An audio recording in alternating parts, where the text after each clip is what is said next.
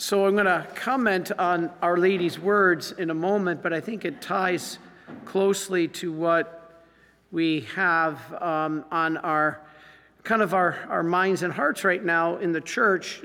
We've been talking a little bit about the blessings that has caused some confusion in the church, and we've issued a video on it you could find on our YouTube channel.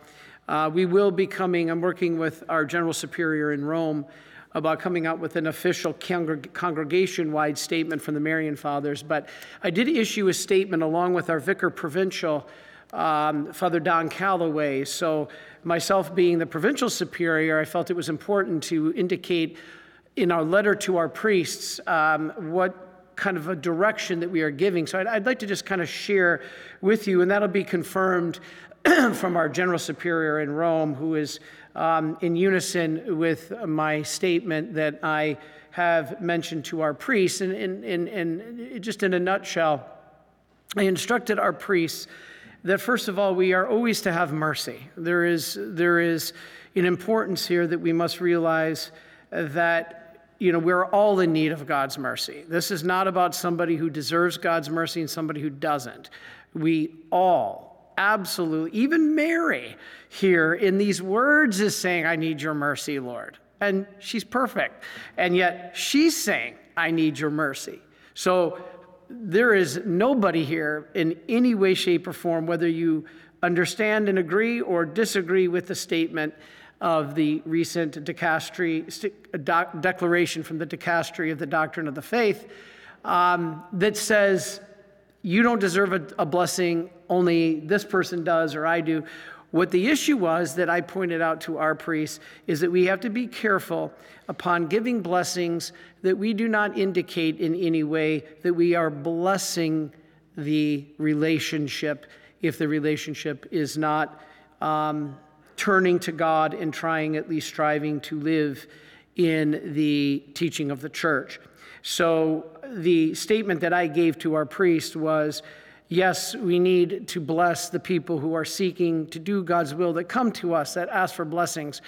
But at the same time, if it's tried to be used for a political statement, and I just got word, one of the things that motivated me to write this letter is I just got word from one of our Marian helpers that at their church Tuesday morning, two very active in the Pride community came and flaunted T-shirts, came to Holy Communion, received Holy Communion, and said that they are able to because now the church and the priest are 100% in agreement with their cohabitation and living in a homosexual relationship. That is not what this document is about. That's not what church teaching is. So I made a statement to our priests that we must be careful when blessing, not that we're trying to deny the grace of God to anybody. Again, that's not it. But that we're not blessing an irregular union, that we're not blessing sin. And that was the main point that I wanted to convey to our priests, that we're not up there saying we are blessing your sin. We bless the sinner. We can't bless the sin, as I said the other day. And so I did make a statement to our priests that we will not be blessing those unions or those irregular relationships. We are blessing the people who are seeking God's mercy. And that is why it is so important to listen to Mary's words today. This is what we call the Magnificat, her words here.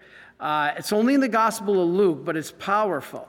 Now, basically, she says, my soul, in the Latin, if you translate it, my soul magnifies the Lord. Here we wrote, my soul proclaims the greatness of the Lord.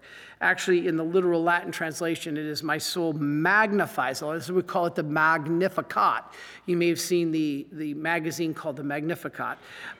It's also called the Song of Mary or the Canticle of Mary. We in religious pray this every evening in a part of our liturgy of the hours. And it's one of the 8 most ancient Christian hymns, and it's the earliest Marian hymn. And it's, as I said, only in Luke, And it's really, it goes perfectly with his infancy narrative, because here Mary is giving us a guideline, and this is what we always look for from our church. And so it really it evokes, people don't realize this, three main stanzas from the Old Testament. All right, in this passage, okay, we're in Luke right now, chapter 1, all right, started with verse 46. This reading was 46 through 56. So now if you look at the verses, let's start with 46 to 50. Mary glorifies God by making her the mother, or I should say Mary gives glory to God for making her the mother of the Savior. Now, she says, my Savior. My spirit rejoices in God, my Savior. Non-Catholics always point to this to show that means Mary had sin. Well, not necessarily. You might want to read 1,500 years of church teaching on this issue, because basically the church fathers tell us very clearly, of course Mary needed a Savior to keep her sinless in the first place. Genesis 3:15, when the fall happened, God said, I will put complete enmity between you and the woman, between her seed and your seed. Well, who's the woman? The mother of the Savior. Who's the other? Satan. And he says, I will put complete enmity. What does that mean? That means utter and radical opposition.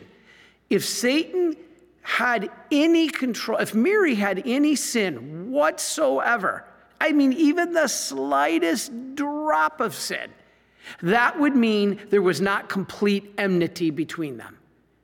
Because that would mean Satan had partial control. Whenever we sin, that means Satan has partial control over us.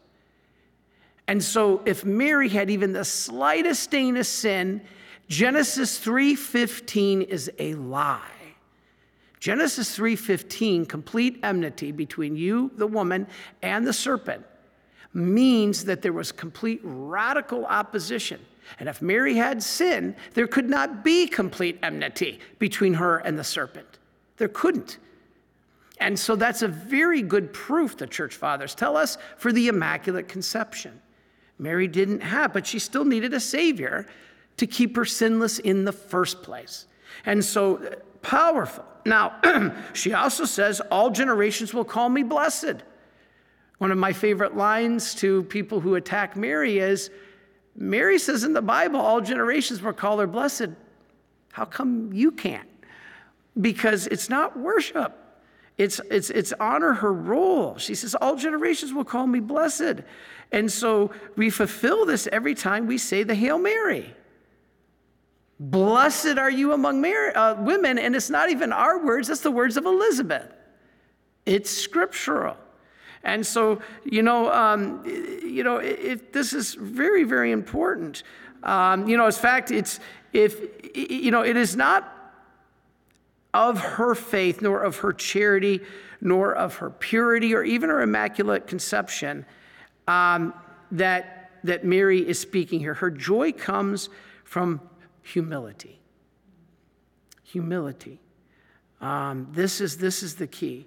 She shows that the incarnation expresses God's power and mercy and her humbleness in being part of it. Remember, co-redemptress. Co doesn't mean equal to. Co in Latin, cum, C-U-M, means with. So this is a powerful first part. All right, now the second part, verses 51 to 53, teaches us. Now again, I'm sharing you what I learned in seminary. So we're going back again to seminary. And I'm sharing you, we had an entire class just on this passage. And so anyway, this next section teaches that, Mary teaches us, if you will, that the Lord wants humility, resisting pride. And, because pride is the king of all the vices. And so a proud man is always striving to dethrone God and put himself on the throne. But God is mercy. And so when we put God in front, we will receive his mercy. And then finally, the third stanza or section is verses 54, 55, and she proclaims that God will keep his promise and take care of Israel. He did this by becoming a man. And so verse 54 says, he has helped his servant Israel in remembrance of his mercy. So guess what? This passage is the first introduction of God's mercy in the New Testament. The very beginning. This is huge. And so, you could even go back to verse 50. He says, and he has mercy on those who fear him from generation to generation. So she even uses the word mercy. And so, wow. And depending on what translation you use, verse 50 says, here it is right here. He has mercy on those who fear him in every generation. And so let us fear him in a good way. It's one of the fruits of the Holy Spirit, but recognizing he has mercy as well. And so anyway, there's also the final words of John Paul in his encyclical Dives in Misericordia that I would like to quote. And we'll end here because this is a powerful words from Pope John Paul. He said, Mary, then, is the one who has the deepest knowledge of the mystery of God's mercy. She knows its price. She knows how great it is. In this sense, we call her the Mother of Mercy. And why do I love that? Because every morning when I pray with our staff, we'll say the prayer to have God come down, the Holy Spirit. I always invoke the Holy Spirit. When you have a prayer with other people, always the first thing to do, invoke the Holy Spirit. Heavenly Father, we ask that you send the Holy Spirit down upon us. So every night at dinner, when I lead the prayer, I say, Heavenly Father, please send the Holy Spirit down upon us to bless our food, bless our fellowship, and most of all, bless those who go without. So I always say that prayer invoking the Holy Spirit. And then I always close it that we ask this through Christ our Lord, because the scripture tells us that whenever you ask something through Jesus Christ, then you're putting the power behind it. That we always finish by saying we ask this through Christ our Lord. You hear that in the Mass. And then I say at the end of that, Our Lady, Mother of Mercy, pray for us. That's the one I always use, and I've been using that for years. So there's a million titles we could use. St. Anthony, pray for us. Our founder, St. Stanislaus, pray for us. St. Faustina, pray for us. Those are all beautiful, and they're good. But I always finish with Our Lady, Mother of Mercy, pray for us. And I've been doing that, not even realizing the connection, because the name of our province, and I'm as provincial superior of the Marian Fathers of the Immaculate Conception of the Most Blessed Virgin Mary, Mother of Mercy province. And so here it is. This is the whole meaning. So he says this. He says, she knows the price, John Paul. She knows how great it is. In this sense, we call her the Mother of Mercy. Our Lady of Mercy, or Mother of Divine Mercy. In each one of these titles, there is a deep theological meaning, for they express the special preparation of her soul and her whole personality, so that she was able to perceive through the complex events, first of Israel, then of every individual, and of the whole of humanity, that mercy of which from generation to generation people become sharers according to the eternal design of the Most Holy Trinity. He's referencing this passage from generation to generation. All will call her blessed. Well, unfortunately, not all do.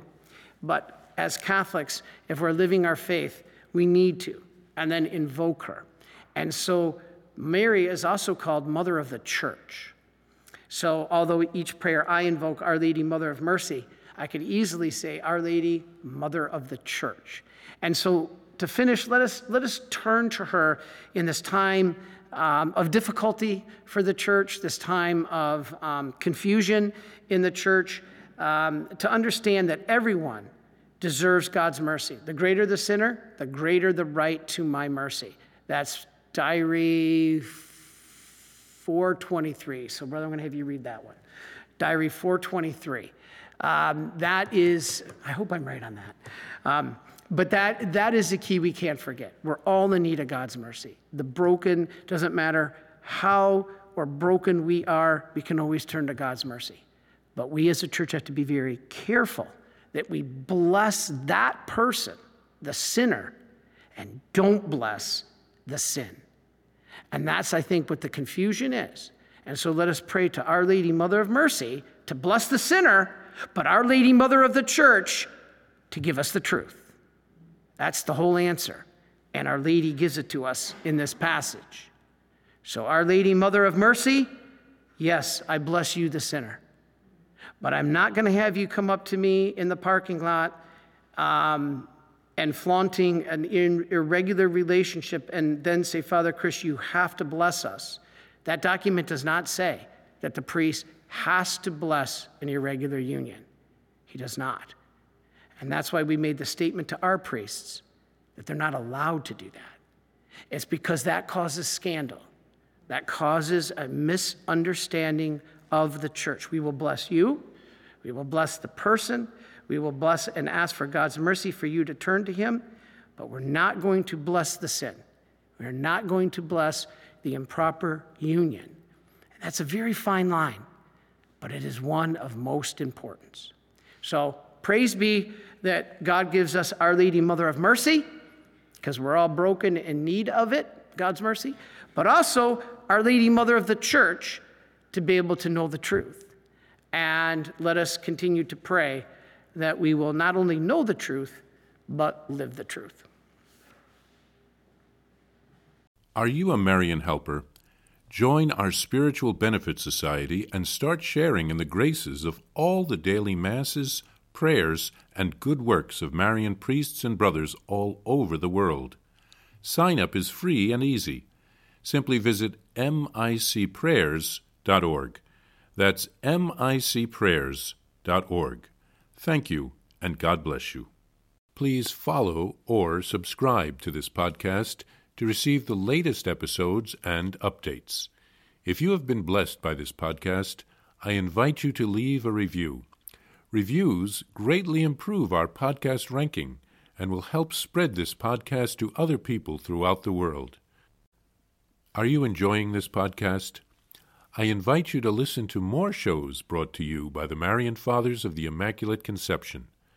Join us daily for enriching spiritual content, which will help you on your journey with Jesus Christ.